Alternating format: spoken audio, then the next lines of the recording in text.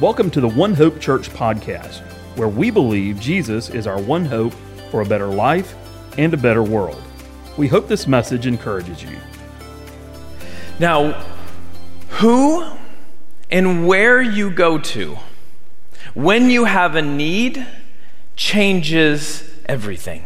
You hear that? Who and where you go when you have a need change everything. You instinctively know this. After service, you're hungry. You're not going to Home Depot, right? We know this. We're going to Hughes Q or something, right?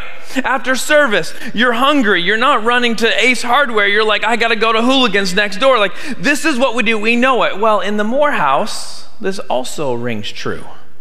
Growing up, the kids knew where they needed to go when they needed something. They have a technology issue. Where do they go? Dad. They got math problems. Where do they go? Dad.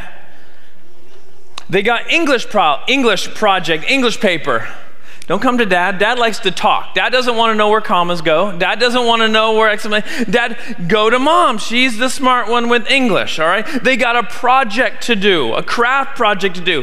Not only don't come to Dad, Dad's running out the back door because Dad doesn't do the crafts and the project. Who and where you go to when you need something changes everything. Jackson realized that this past week. On a side note, can I tell you, just as a dad today, thanks for all your prayers for Jackson, like in his surgeries, the people that called and texted and brought stuff by, like it meant a lot. But Jackson realized that this week, when Jackson needed hey baby, what can I get you? Do you want a sweet tea? Hey, can I move your leg for you? Hey, what blanket do you need? Where's Jackson go? He going to Mom. When Jackson needs, hey, get your butt up, we're going to work this thing out. Like, we got 6 months to get ready for basketball season. It's time to get rid of a crutch. Where does Jackson go? He goes to Dad. He doesn't ever come to Dad, believe, but Dad goes to him, right? You know what I mean? Because who and where you go to when you need something matters.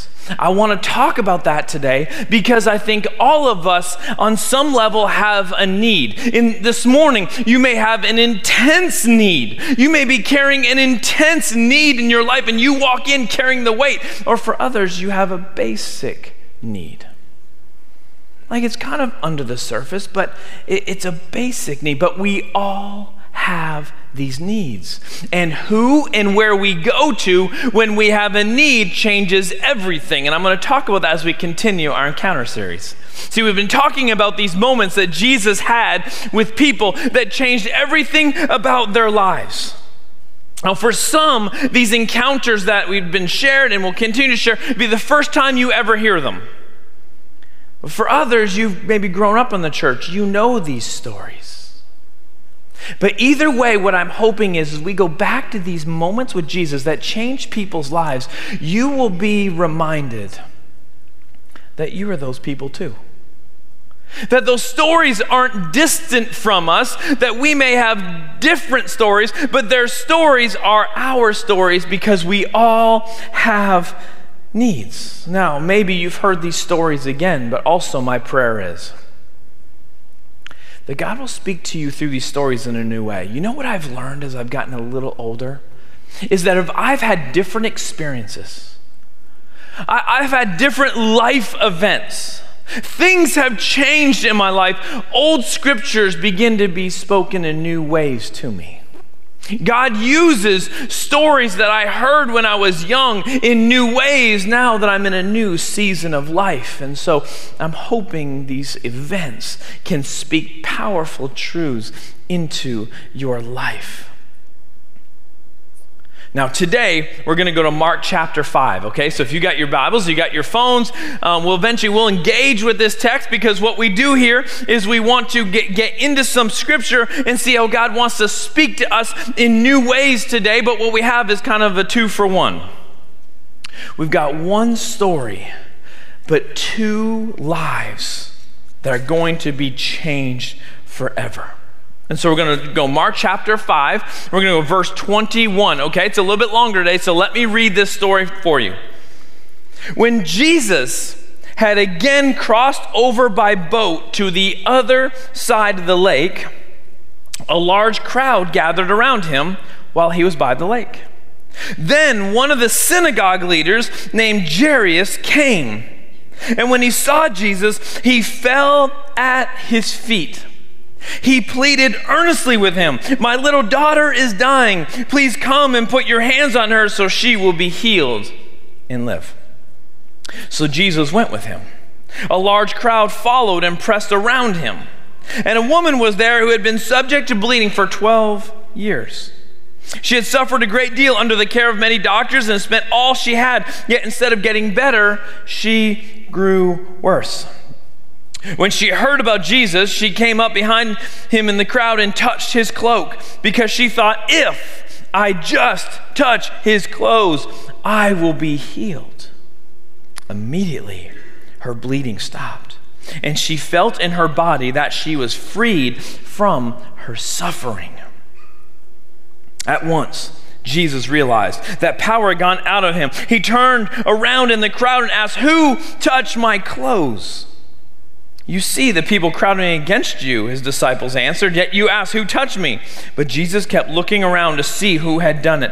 Then the woman, knowing what had happened to her, came and fell at his feet, and trembling with fear, told him the whole truth. And he said to her, "Daughter, your faith has healed you. Go in peace and be freed from your suffering." Now, while Jesus was speaking, some people came from the house of Jairus, the synagogue leader, and said, "Your daughter is dead. Why bother the teacher anymore?" Overhearing what they said, Jesus told him, "Don't be afraid, just believe." And he did not let anyone follow him except Peter, James, and John, the brother of James.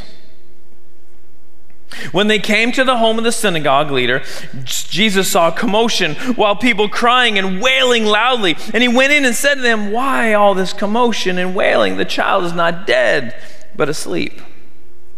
But they laughed at him. After he put them all out, he took the child's father and mother and the disciples who were with him and went where the child was. And he took her by the hand and said to her, "Talitha cum," which means, "Little girl, I say to you, get up." Immediately, the girl stood up and began to walk around. She was 12 years old. And at this, they were completely astonished. He gave strict orders not to let anyone know about this, and he told them to give her something to eat. Two different people, one incredible, life-changing story, an incredible encounter of Jesus with two people that will forever be changed, because that's what happens when we encounter Jesus. Now, as we do at One Hope, I want us to leave our context. So if you're new this morning, I'm always begging you, I'm always asking you, leave the context, leave the seat you're sitting in today so we can sit in the seat of Scripture as it was written. Now, the author who wrote this story is obviously who? Mark, right? Mark was an evangelist, and Mark was a disciple of the Apostle Peter. It is believed that Mark is one of the first 70 followers of Jesus, and he was the first missionary to Africa, specifically to Alexandria, Egypt. And that is where he died because of what he believed. Now, Mark was the first gospel written of the four, and it was written about 70 AD, okay? And his purpose as an evangelist is to try to help people see that Jesus was the Messiah that they were all waiting for. And how he went about this is he gave story after story after story after story. If you read the book of Mark, you'll know that this is a very fast-moving book. He peppers you with stories. He doesn't elongate. He goes from one to the other. All the miraculous and life-changing things that Jesus did. Stories that would show people that Jesus is the Messiah, different than anyone else that had proclaimed to be the Messiah in the past.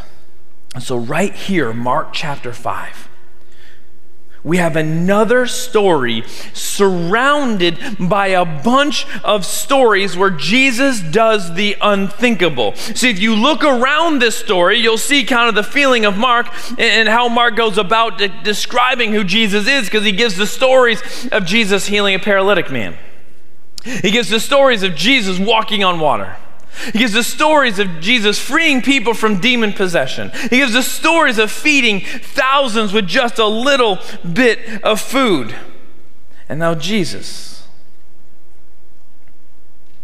What Jesus does in this story, only he could do. And this is one of the many stories that started to help people believe, started to help people to be a follower of who Jesus is. Now, to be clear, as we read these stories, I kind of always want to make sure we have a perspective that the story right here is about Jesus. All the stories we read are about Jesus. He needs to be the centerpiece of everything we read. It's always going to come back to him. But as we do in this series, we want to see how Jesus engaging with individuals changes people's lives. It's about Jesus, but maybe we can see ourselves in these stories. See, he changes everything about people's lives when they engage with him. And I'm hoping, hear me this morning, I'm hoping that maybe you walk out of this place and maybe you can say to yourself, maybe Jesus wants to do that in my life. Maybe Jesus wants to do in my life what I see in the scriptures. And in this story doesn't end up being a story, but it is something that pushes us to Jesus, that maybe he can work in me as well. Now, what's unique about this story, I think, is it isn't two people in two different stories. It's two people, but one story. I don't want to break this, and maybe you've experienced that before. We break these moments into two. I like to tackle this story as in one big story, because I think when you don't do that, you miss part of what's happening. And then before we apply this text to our lives, I want to make sure we do know what's happening. See, most people think that in this moment, Jesus is arriving back to a town called Capernaum. Okay? Maybe you've heard that. This is Jesus' home base. Most people think he's coming back to Capernaum. When you go to Israel, like we'll take a group this year, you'll go to this town and you'll see where this story takes place. And upon arriving, people are waiting. As Jesus gets to the water shore, people are waiting. People like you and me who they have something they need, and so they meet him on the shore. Now, the first person we see in this story is a man of significance, a man of importance. The first person we see in this story is a man who's a religious leader in this community. But it's in this moment that his position in the community is secondary to what he needs, because he has a daughter. He has a 12-year-old daughter who is dying. And once again, if you can leave your seat and try to put yourself in this story, you can feel the tension, you can feel the fear, you can feel the anxiety, you can feel this moment where there's no small talk. They just cut to the chase. Hey, my daughter is dying. Will you come to my house? Now, what's interesting to me as a side note here is I don't know what this man actually believes about Jesus in this moment. Remember, he is a Jewish leader. He's a Jewish religious leader. I don't totally know what he believes about Jesus. We don't know if he's a follower of Jesus, but Jairus has heard the stories of Jesus. He has heard that he's healed people in their town, and now he needs that Jesus, he needs that healing inside his home. And so, how does Jesus respond to Jairus in this moment? The words are simple. It just says, so Jesus went with him. So at the side of the water, Jesus, I need you badly. Jesus goes, okay, let's go. Let's go. I'll go with you. Now, once again, we have to picture this scene. This story loses its impact if we don't dive into it. Jesus is walking from the shore. Now he's going to Capernaum, and people are beginning to crowd around him. Can you see it? Because we've seen this in our culture before, haven't we? We've seen it on TV, or maybe you've experienced it. We do this with athletes. We do this with movie stars. We do this with people that we really care about. You see that when someone of importance, seemingly importance, comes to town, people just crowd around, don't they? You've seen these stories where people just, like, they can't get closer. You got the bodyguards pushing them off, and this is the scene here. I once experienced this.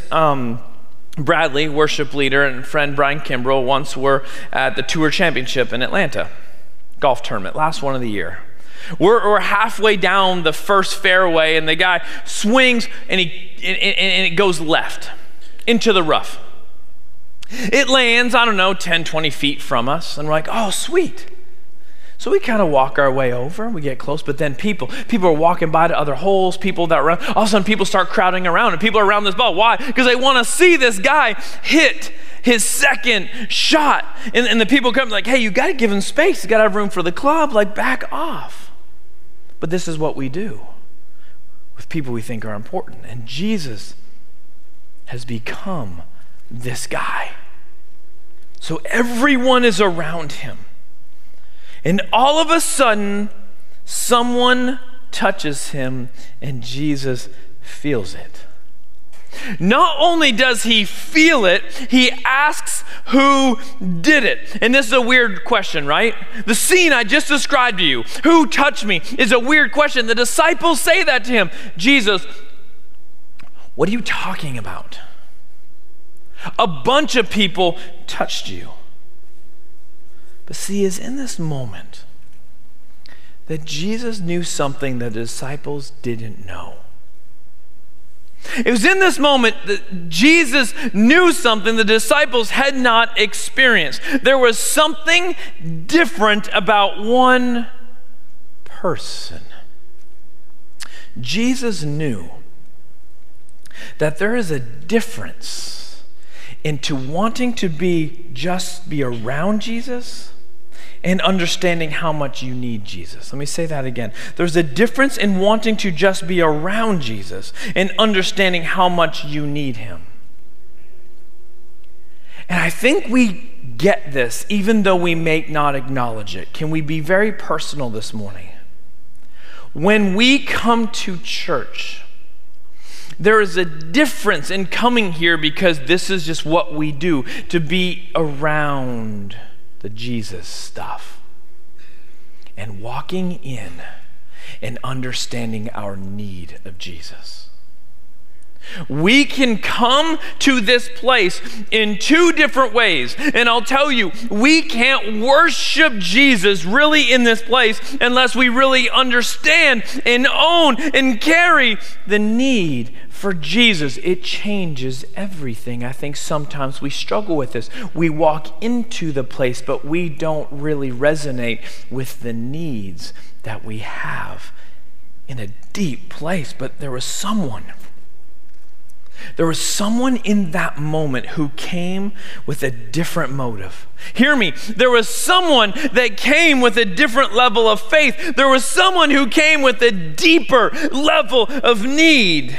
There was someone who understood who Jesus was. And he called it out. He felt it, and he called it out. And imagine this moment. The people have to be confused. Imagine this moment. The people had to be looking around like, what are you talking about, Jesus? But then, people are looking around going, Jesus, there are just a lot of people. But then, this unnamed, unknown woman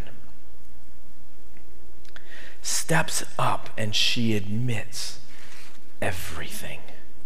She falls at his feet in brokenness. She falls at his feet in pain. She falls at his feet in fear. She falls at his feet not knowing how he will respond, but she falls at his feet. And in desperation, she tells him the whole story.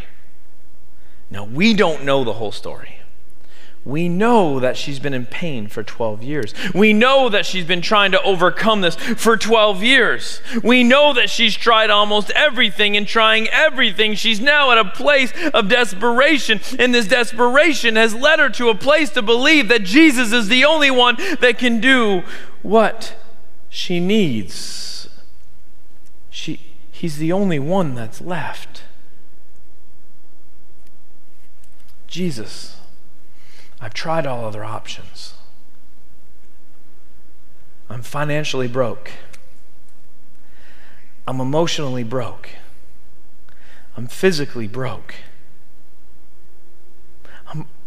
Every aspect of my life is just broken. And she's heard the stories of Jesus, and that has led her to do whatever it takes so she can get to the man that is the only one left that can do something in her time of need. And what did Jesus do? What did Jesus do? Jesus did what I think he always does when we come to him with a need, is that he sees her and he responds to her. And picture this, he looks at her and says, "Daughter." He looks at her and he says, "Daughter." It's personal to him. This is not a random somebody that's walked up. We may not know her name, but he does. It's "Daughter, your faith has healed you. Now go in peace." This encounter changed everything about this woman's life. But it's a 2-for-1. And the story's not done there, right? It's a 2-for-1. See, when this happens, then people come and they begin to tell Jairus, "Hey, your daughter has died. There's no need to bother the teacher anymore." They basically walk up and they say, "It's too late." Have you ever said, "It's too late"? See, what we see in this story is it's never too late. It's never too late in whatever you're struggling with. It's never too late in whatever thing you are carrying. It is never too late when the person you're bringing your need, your stuff with, is Jesus. It's never too late.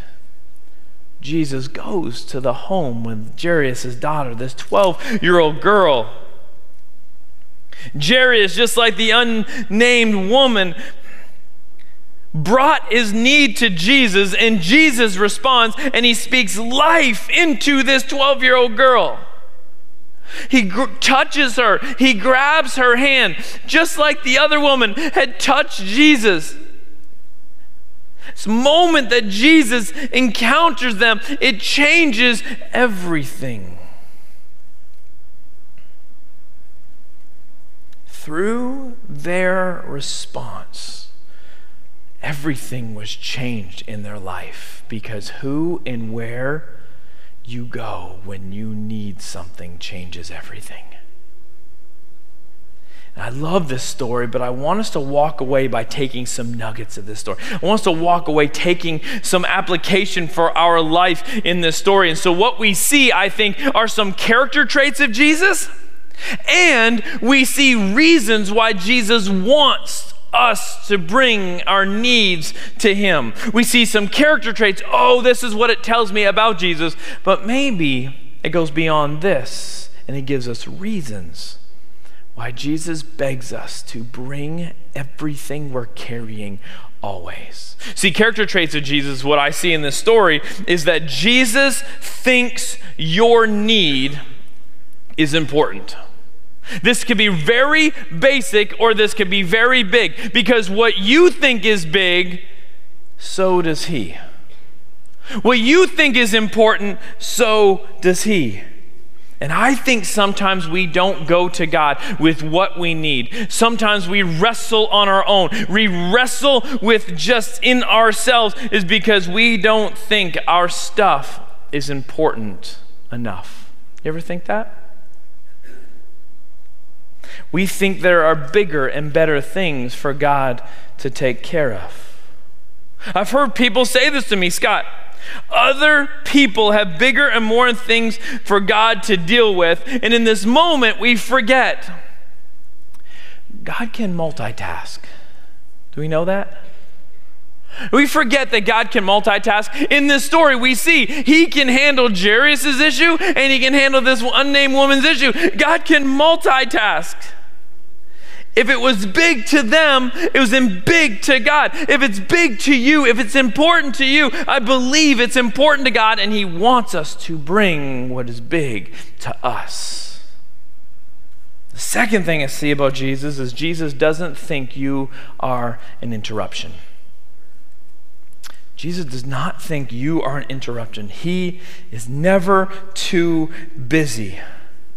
He wants to stop for those who need him. He wants us to see that he is always available. We are not an interruption. How we operate in our fast-paced life is not how Jesus operates. In our life, tell me if I'm wrong, in our life, we're always calculating, what do I have time for? Can I do this or not do this? What do I have time for? Can I accomplish this task or not accomplish? We think about this all day long, every day, so subconsciously, we take this to Jesus. We put this feeling on Jesus. I can't bring my stuff to him. Because there are bigger and better ways to use his time. I mean, this is silly to say out loud, right? Like I get, but in our minds and our bodies and our actions, God's got better ways to use his time. The problem is Jesus doesn't view life this way because his limitations are not our limitations. And we can't put our feelings on top of Jesus. We can't view things the way Jesus did because he is not in the same boat as us. He is not limited. You are never an interruption. Jesus wants you to stop. When people don't stop, when people don't listen, when people think you're an interruption, Jesus never thinks that. And the third thing is this, is Jesus sees you as worthy. Jesus sees you as worthy. Here's the picture I want you to see here, is we have a man from the synagogue and we've got an unnamed woman, okay? In that story, once again, if we jump into their story, there is one that's more important than the other. Maybe rude to say, may be like, I can't believe. In that town, there was one person more important than the other. It is the religious leader. So if you would expect that Jesus would do a miracle, it'd be the one that's the religious leader. The problem is, we live in a class system mindset. We live with who's elite, who's not elite. We live with who's important and not important. We have levels, and we don't want to say it out loud, but we do it. Some people are more important than others. We're like, oh, I shouldn't think that. But we do this instinctively. But Jesus is different. He doesn't see the levels. He just sees worthy people. And I wonder if sometimes we don't bring our needs to God because we think other people are more important. They're more important people to help. They're better people than me. And maybe it's just not because of someone has more money or they're more famous or they're just more important. Maybe it's because you think, I don't deserve this because I've done this and this and this and this and this. There are more important people. There are better people. There are more deserving people. Do you ever say this God, I don't deserve you to respond back to me. I don't deserve you to work in my life. Look at what I've done. Problem is we don't see ourselves the way God sees us. He sees us as worthy. You see how he responds, daughter. He can respond, son.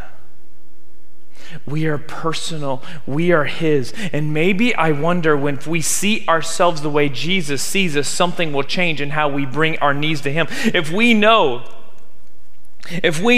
that Jesus thinks our need is important, if we know that Jesus doesn't think we're an interruption, if we know that Jesus sees you as worthy, maybe all of our needs can be brought to him and we won't even hesitate.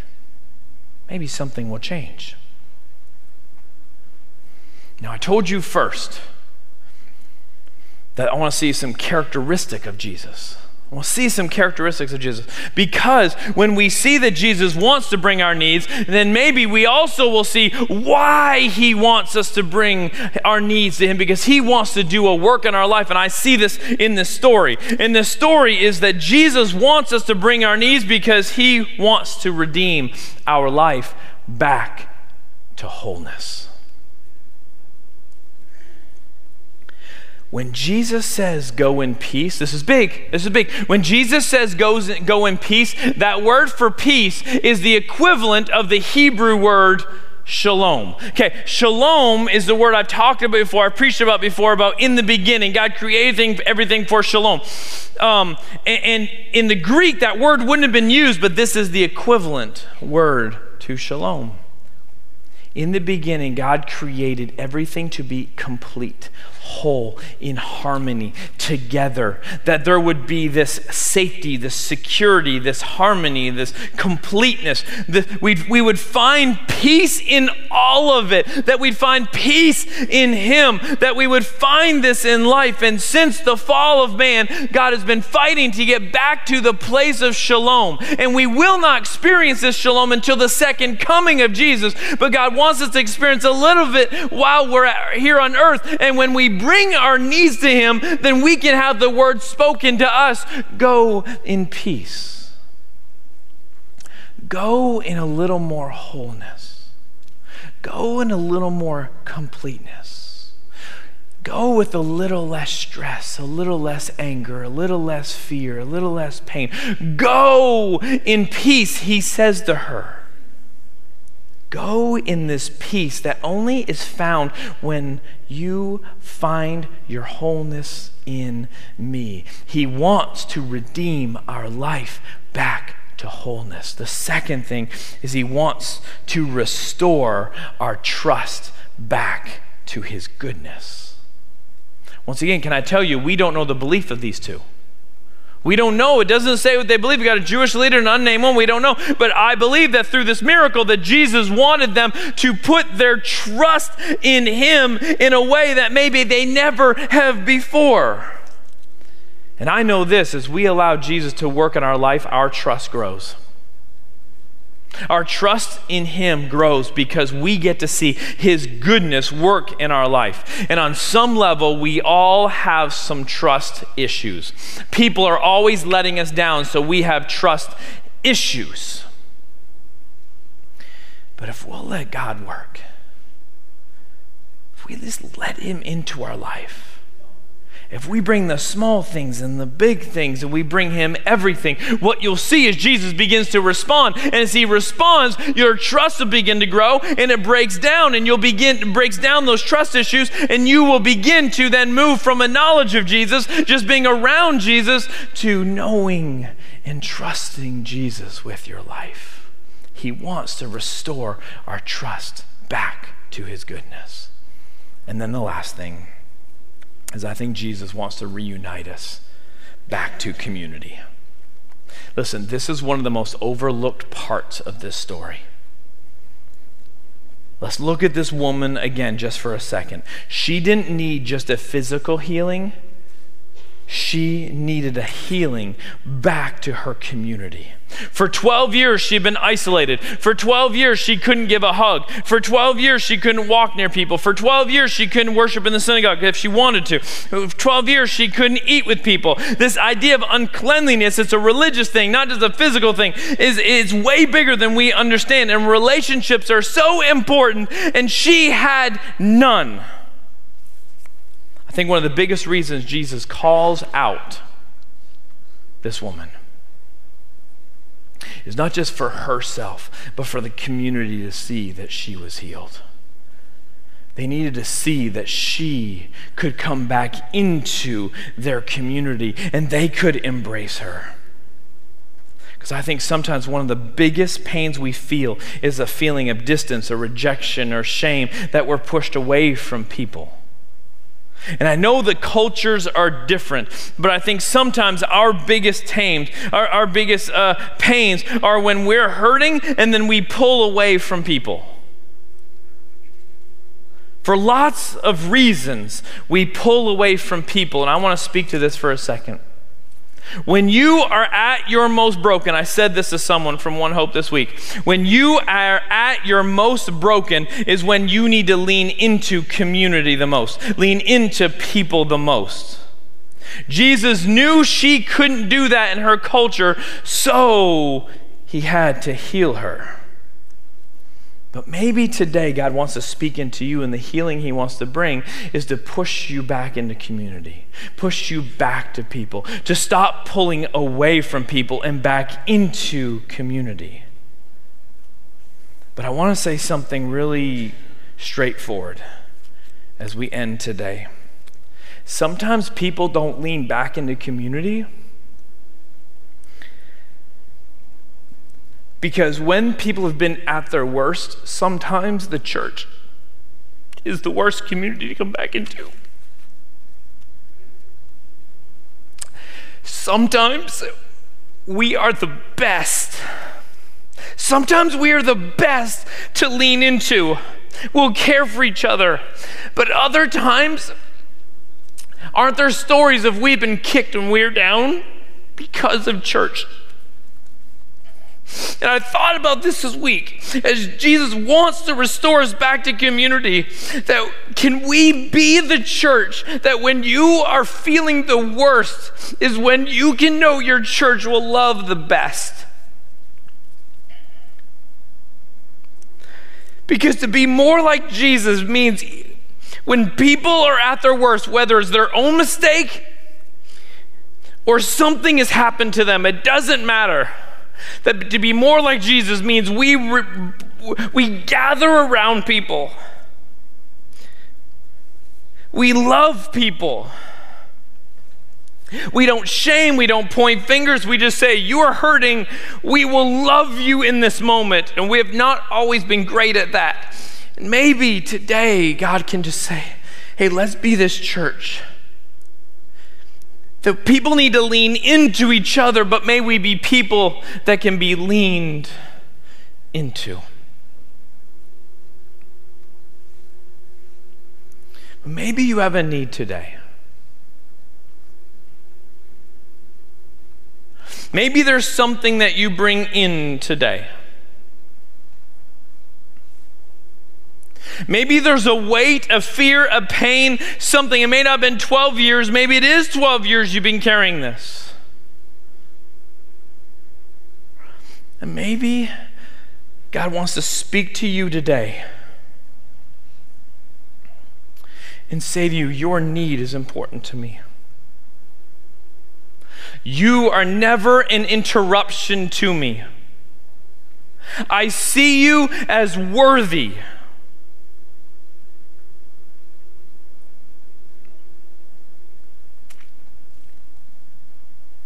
I want to restore you. I want to redeem you. I want to reunite you. I want to do a work in your life. Maybe you carry something, and today it's simply just saying, God, I want to give that to you.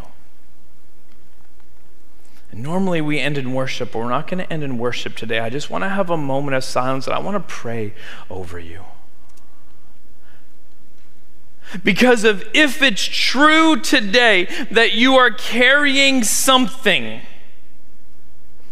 who and where you take your need changes everything. And I'm wondering if we just have a moment. Can I just have you close your eyes for a second? Is there something you're carrying? And in this moment of just my voice, but kind of silence, is there something you need to say, God, I need you for this?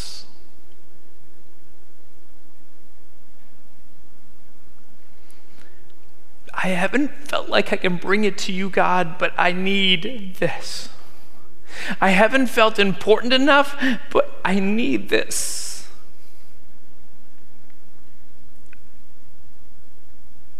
God, I haven't felt like it's that big of a deal, but I truly do need this. Are you hurting in some place?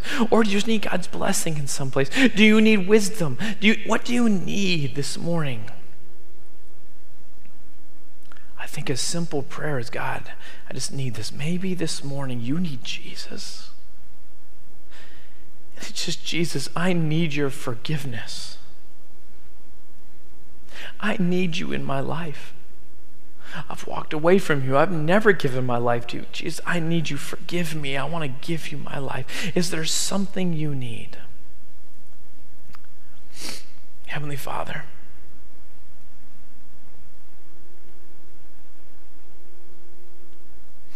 will you speak to your people today? Heavenly Father, will you show us that our needs are important to you? Heavenly Father, will you show us that we are worthy enough to bring you our needs?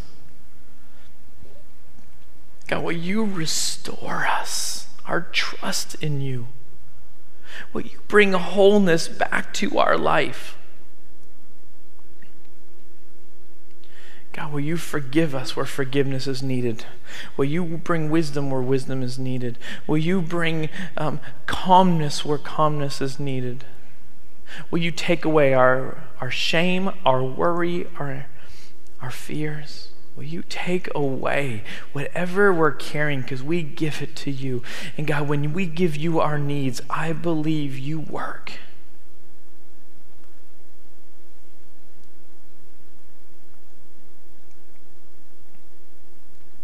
Thank you for always viewing us as not an interruption, but a pleasure to bring our needs to you.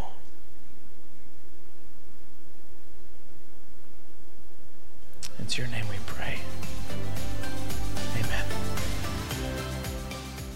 Thank you for listening to this message from One Hope Church. If you would like to hear more, check out our website at ouronehope.com for message archives, service times, and more information on how you can get connected. Thanks again for listening, and we hope to see you soon.